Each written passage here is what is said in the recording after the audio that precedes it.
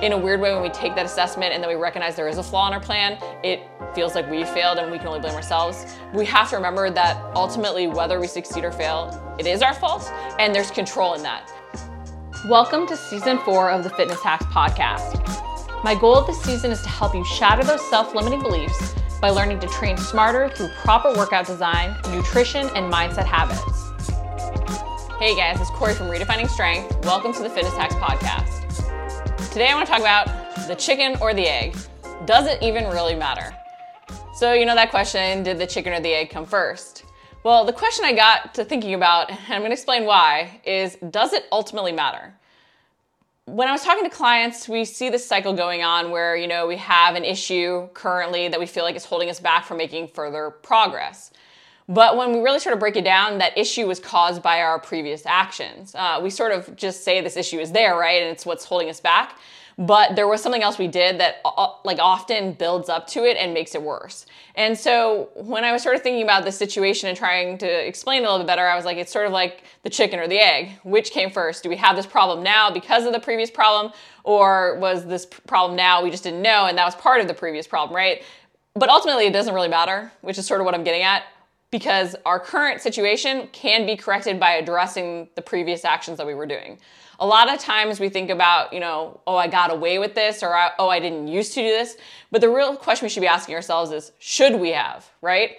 Yeah, sure, maybe we didn't do our warm-up. Yeah, sure, maybe we didn't track. But the question is, should we not have been? Aren't those the reasons why maybe we're in the situation we're in now? And often the answer is yes, right? We didn't do a proper warm-up, we got away with not doing it, but now we have a whole bunch of aches and pains. Well, the aches and pains are now making it harder to move forward, but part of the reason we now have them is because of our previous actions. So what we really have to do is go back and assess what were we doing prior, and how can we change that to not have the situation we're in currently, which will then not hold us back from moving forward, okay?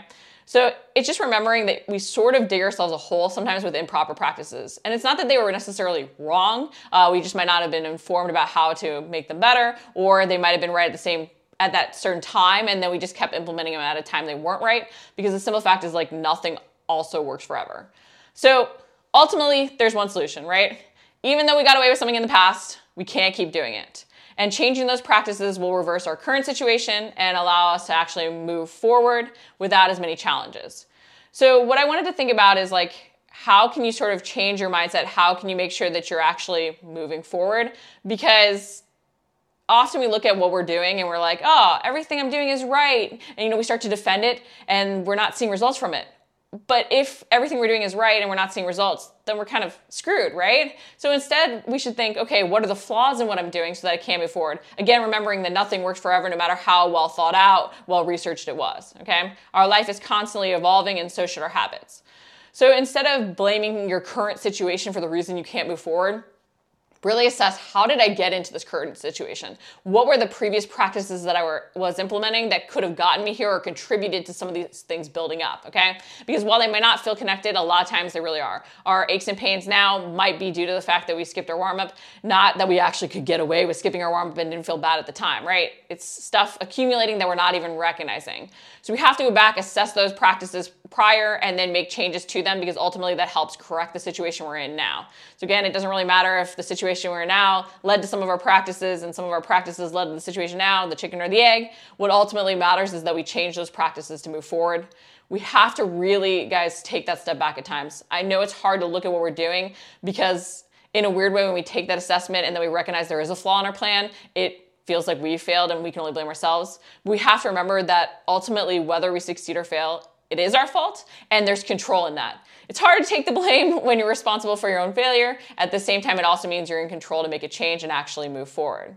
So realize too that, you could start playing the blame game of what was wrong, what you did, outside forces, all that jazz, but ultimately the only way to move forward is actually to make a change and move forward. So remember that your current situation, there's going to be something else that you could change to really move forward and make that current situation not necessarily impact your future results. Thanks for tuning in to the Fitness Hacks podcast. If you enjoyed this episode, I would really super appreciate if you'd leave me a review on iTunes. If you haven't introduced yourself as well, message me on Instagram or Facebook. I'd love to hear what you're working towards and see how I can help. For my free 3-step RS formula, visit rsformula.com.